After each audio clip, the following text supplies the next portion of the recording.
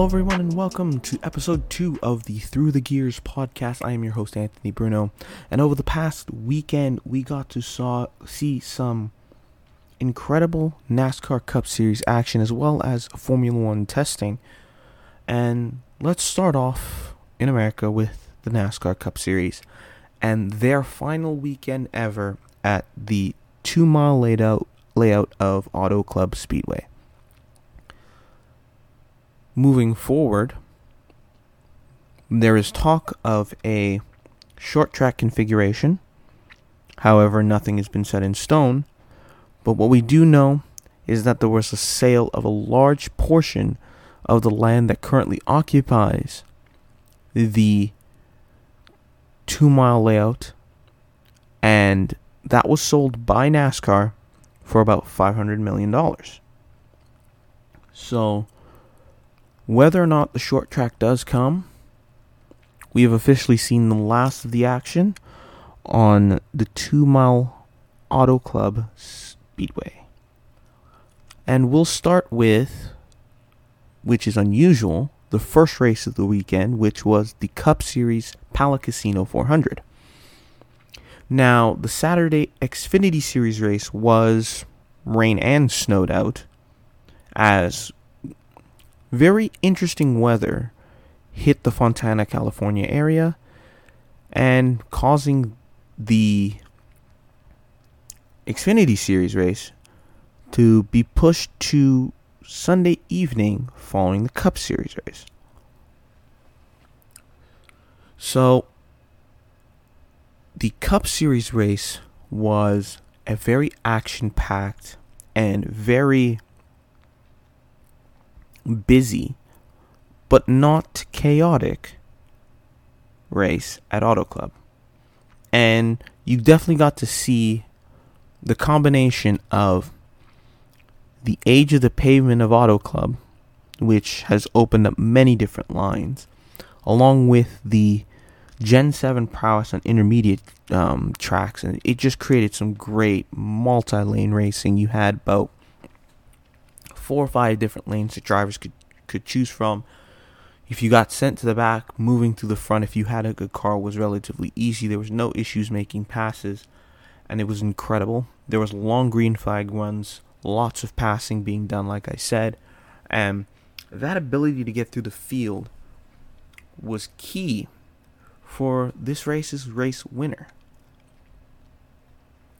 Kyle Busch gets his first win for Richard Childress Racing in a seemingly dominant performance, even though the laps led doesn't really match that to an extent. He had a fast car all day long, and despite having a speeding penalty in an earlier portion of the race, he was able to come through and make it through the field with relative ease. There's almost no issue for him to get back up to the field.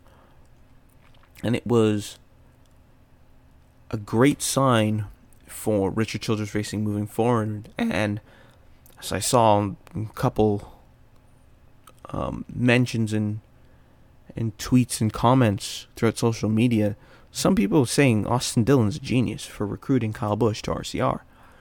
And you can definitely see probably the signs of a KFB redemption arc. And I think he feels that he has a lot to prove. And he feels that RCR is the team to help him do that. Along with Kyle Busch's great win, there are a lot of other really strong, really dominant, and eye-catching performances out there on the racetrack on the Sunday. Firstly, we'll start with Chase Elliott.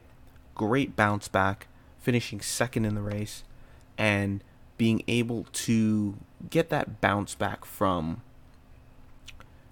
his early takeout at Daytona, not being able to score some good points at Daytona, and he was able to make up for it big time at Auto Club with a second place finish.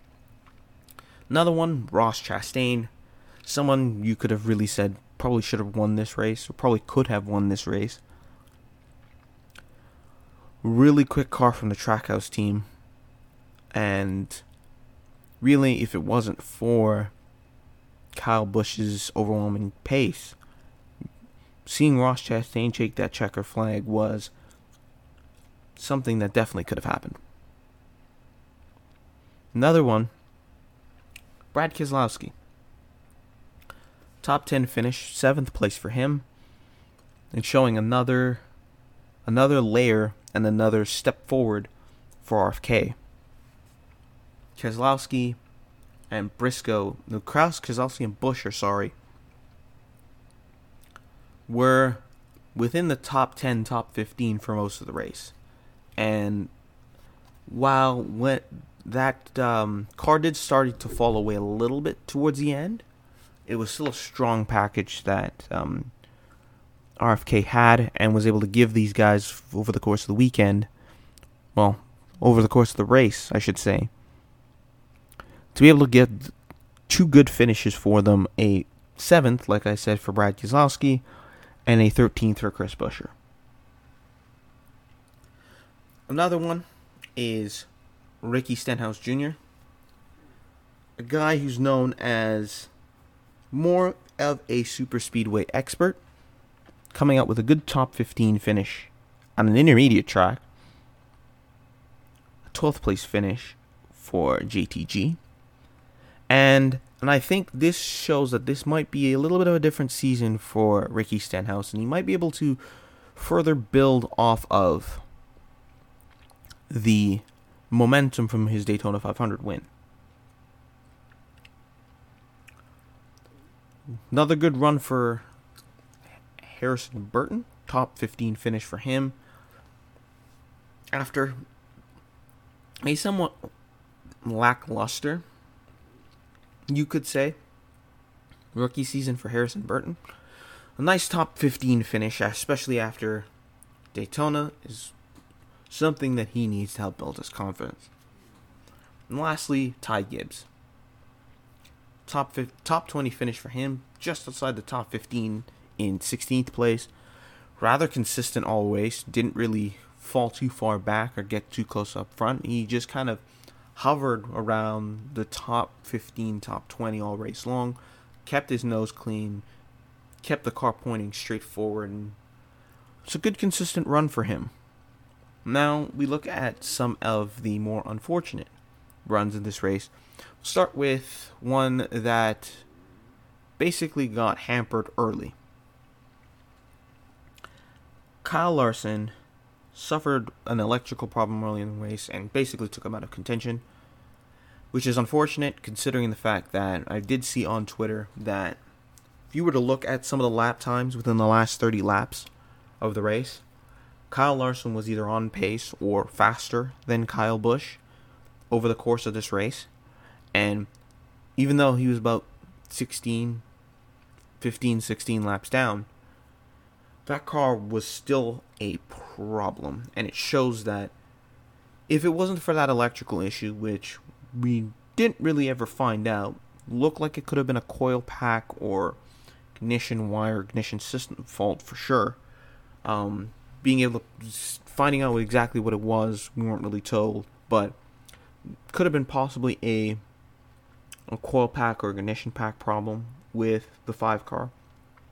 But it's unfortunate that he wasn't able to show off his pace in a fight for the win. Now, Christopher Bell, Tyler Reddick, AJ Allmendinger, I'm putting all 3 of these guys here together. All 3 of them were running pretty well early on, and then got caught up in a big wreck on one of the restarts. Guess the middle of the pack started to go before the control car in Joey Logano went, and it seemed like Logano basically waited right up until the end of the restart zone to go, and the guys in the back trying to anticipate it. Some jumped early, people checked up.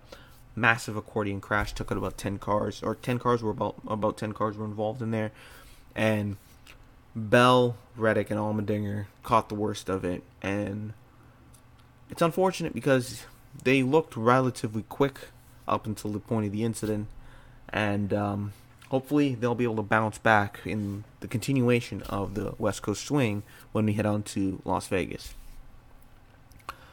Another one, bit of an unfortunate spell, Bubba Wallace. He had shown some pace early on, fell off a little bit towards the middle and later part of the race. However, did suffer some engine issues around the final set of green flag pit stops, basically taking him out of contention of any good kind of finish in this race, and that's a bit unfortunate. And it's back-to-back rough-ish weeks for 2311. I mean, they did have guys up towards the front at the end of the 500, but all those guys were taken out in a massive incident, basically, which ended the race. So hopefully 2311, those guys can have some better luck moving into Sin City, into Las Vegas. And then finally, we're looking at Team Penske. And while Blaney and Logano looked good early, Logano fell off towards the end of the race. Still managed to get a top 10 finish, which is good. But then you had Ryan Blaney and Austin Cindric both caught up in that restart wreck that basically took them out of the race. And so hopefully the Penske guys have been showing some great run of form the first two races, and hopefully they can kind of continue that. Incidences withstanding, moving into Las Vegas and Phoenix. Now we move on to the second race of the day, the Xfinity Series. Not going to be saying that too often, to be honest. But the Production Alliance Group 300, and it was another great and action-packed race, and it was probably the best final send-off that you could get from this raceway, from Auto Club Speedway. And the winner of this one goes to the man that just missed out in Daytona last week, John Hunter Nemechek. And Nemechek's car seemed like it was on rails for the most part. Did fall off a little bit as the sun started to set, but some adjustments did help make that car, and some great strategy as well. Adjustments and strategy were able to make that car, bring that car back up to its evening time pace before the sun went down, and they were able to push up through the field, get to the lead, and drive off and take it home. And another big thing here in this race was the rebound of Junior Motorsports. In Daytona, they basically had 3 cars in contention to win, and then one got spun by his teammate, the other one ran out of gas, and then just kind of fell apart from there. And they had 3 cars in the top 5 in Sam Mayer, Justin Allgaier, and Josh Berry in this race. Brandon Jones had a quick car as well, but he was caught up in an incident, spun across the grass, damaged his splitter. Wasn't really able to kind of make any good recovery drive from that, with the damaged splitter especially. But it was a good rebound for Junior Motorsports. 3 cars in the top 5 for them. Some other good runs. We had Riley Herbst in 7th place. Consistent run for him. Wasn't too quick, but kept himself out of trouble and kept himself in the running for a good finish all race long. Parker Kligerman rounding out the top 10 in 10th place. Kind of a bit of a comer and goer throughout the race. Would storm up through the field, and then as the weather and the situation of the track changed, as the sun was going down, things were cooling down a bit more. Car fell off a little bit, and then he had to come back through the field. But a good 10th place finish for Parker Kligerman. Brett Moffitt in 9th. A great finish for him in that team. Joe Graff Jr. in his first race for Joe Gibbs Racing, an 11th place finish, top 15 for him is great. And Kaz Gralla, another great run for him, finishing in 13th. Some unfortunate runs over the course of this race. Cole Custer, probably one of the fastest, if not the fastest car in the field, but suffered some damage after making contact with the wall and then having Austin Dillon run into the back of him, and that kind of took him out of contention. Sheldon Creed, who had an amazing save early on, within stage 1, I believe it was, and was strong for most of the day, fell off pretty hard towards the end, and unfortunately ended up finishing 23rd. He had a strong car all throughout the weekend, and then just fell off as the sun went down, and wasn't able to ever make the adjustments needed to kind of keep himself up in the top 10, top 15. And then the final two, I should say. Sammy Smith is in contention for the win, but got spun out on the back straight away, leading to one of the last cautions of the race, or the last caution of the race, I should say. And then, as I mentioned before, Brandon Jones being the only JRM car to finish outside the top 5, and having gotten spun and damaged the splitter, wasn't ever really able to kind of climb out of that. And unfortunately, you saw him finish a lowly 33rd. So that's it for the NASCAR portion.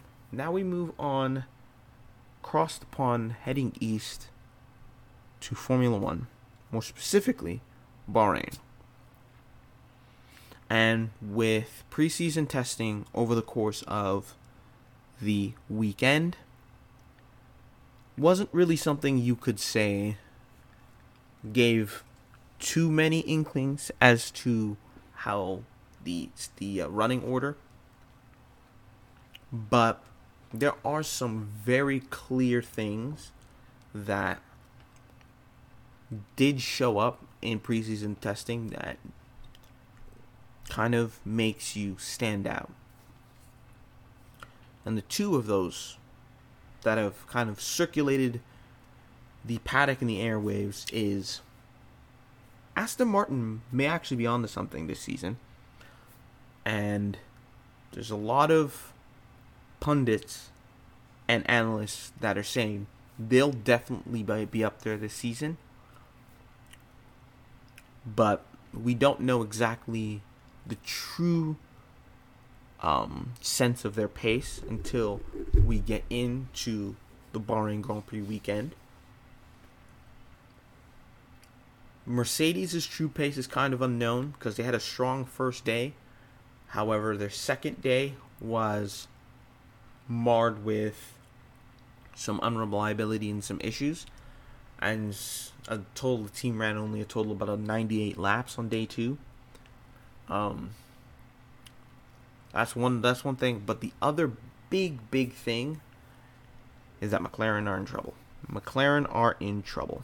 And there seems to be a great sense of frustration in the McLaren camp. And they seem to have missed it yet again. And this will be the second season in a row where they're going to come into Bahrain seemingly very far behind the 8 ball. There are some pundits that are... some pundits, and one of them specifically being Lawrence Barretto, writer for Formula One. His kind of pace chart of where each team would be in terms of speed, he has McLaren 10th behind Williams. So this could be really bad for the Papayas. Really bad. I think that some people are saying it's karma for how the Daniel Ricciardo situation was handled. Some people are saying that McLaren have just straight missed the mark, and they might drive away Lando Norris with this. But if they're off again this year going into Bahrain, I think this season might be a season where even if they make updates and kind of recover that way, I think they may be too far behind the 8 ball, where 4th, 5th, 6th in the constructors may kind of be out of reach. Possibly. Who knows? And I think the last big note from preseason testing is that Red Bull might be faster than last year. And if you remember, up until maybe the last third of the season, on paper, the Ferrari was still a faster car than the Red Bull by about 1/10 of a second, according to kind of different metrics that they were showing. And so if they have been able to kind of flip that script, especially with how Verstappen was driving, we may see another blowout on our hands. Maybe. But, again, you can't put much behind testing. Preseason testing, while it's an initial barometer, you can't really put too much behind it. And so, going into the Bahrain Grand Prix, there's been a lot of pecking orders being thrown around. And it seems like the general consensus, barring some exceptions here and there, is that this is what the pecking order could most likely be like for this coming weekend in Bahrain. Red Bull on top, followed by Ferrari, Mercedes and Aston Martin in 3 and 4, but we don't know if Aston will be 3 or Mercedes will be 3. Those two will most likely be battling out for the third fastest car. Alpine, Alfa Romeo, and Haas, those ones again are interchangeable. Alpine, I think, is solidified themselves as fifth. Then you have Alfa and Haas kind of fighting over 6th and 7th. McLaren, AlphaTauri, Williams. So that's the general consensus. How the distance between each team is unknown at this point, so we don't know how much time is being lost between the top and the bottom of the grid. So lastly, the last series we'll be covering in today's episode, IndyCar. And with the Grand Prix of St. Petersburg coming this coming weekend, let's take a look at some of the changes into the driver landscape and the driver lineups. We have a bunch of teams that have made no changes, including Rahal Letterman-Lanigan, Ed Carpenter, Maya Shank, and Team Penske. All those teams have not really made any changes. You have Juncos Hollinger Racing, who has brought in a second car and gotten Argentinian Agustin Canapino to drive it. Canapino is more of a sports car driver and doesn't really have much open wheel experience. And so this will be very much a learning season for him. Couple that with alongside second-year man Callum Ilott. This is going to be another kind of a development year for Juncos Hollinger. Then you have the likes of Chip Ganassi Racing, who replaced an outgoing Jimmy Johnson with Marcus Armstrong from F2 for road courses and street circuits, and bringing in Takuma Sato from Dale Coyne Racing to handle the ovals. With Dale Coyne now losing Takuma Sato, they bring up Stingray Robb from Indy NXT to fill that seat, and he'll be one of the rookies on the grid. David Malukas is kept, and he looks to build off of a very strong rookie campaign. Then you have Andretti, who have picked up Kyle Kirkwood from AJ Foyt Racing for departing Alexander Rossi. Rossi heads over to McLaren for their third car that they will be adding this year, and AJ Foyt Racing will be bringing in Santino Ferrucci and Benjamin Pedersen as their new driver lineups, and Dalton Kellett is no longer a driver for them.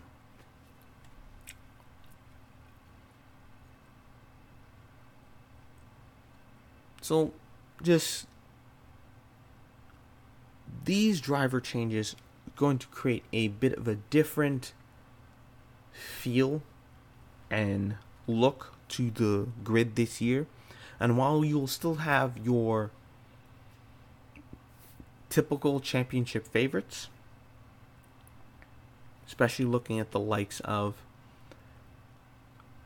Chip Ganassi and Penske,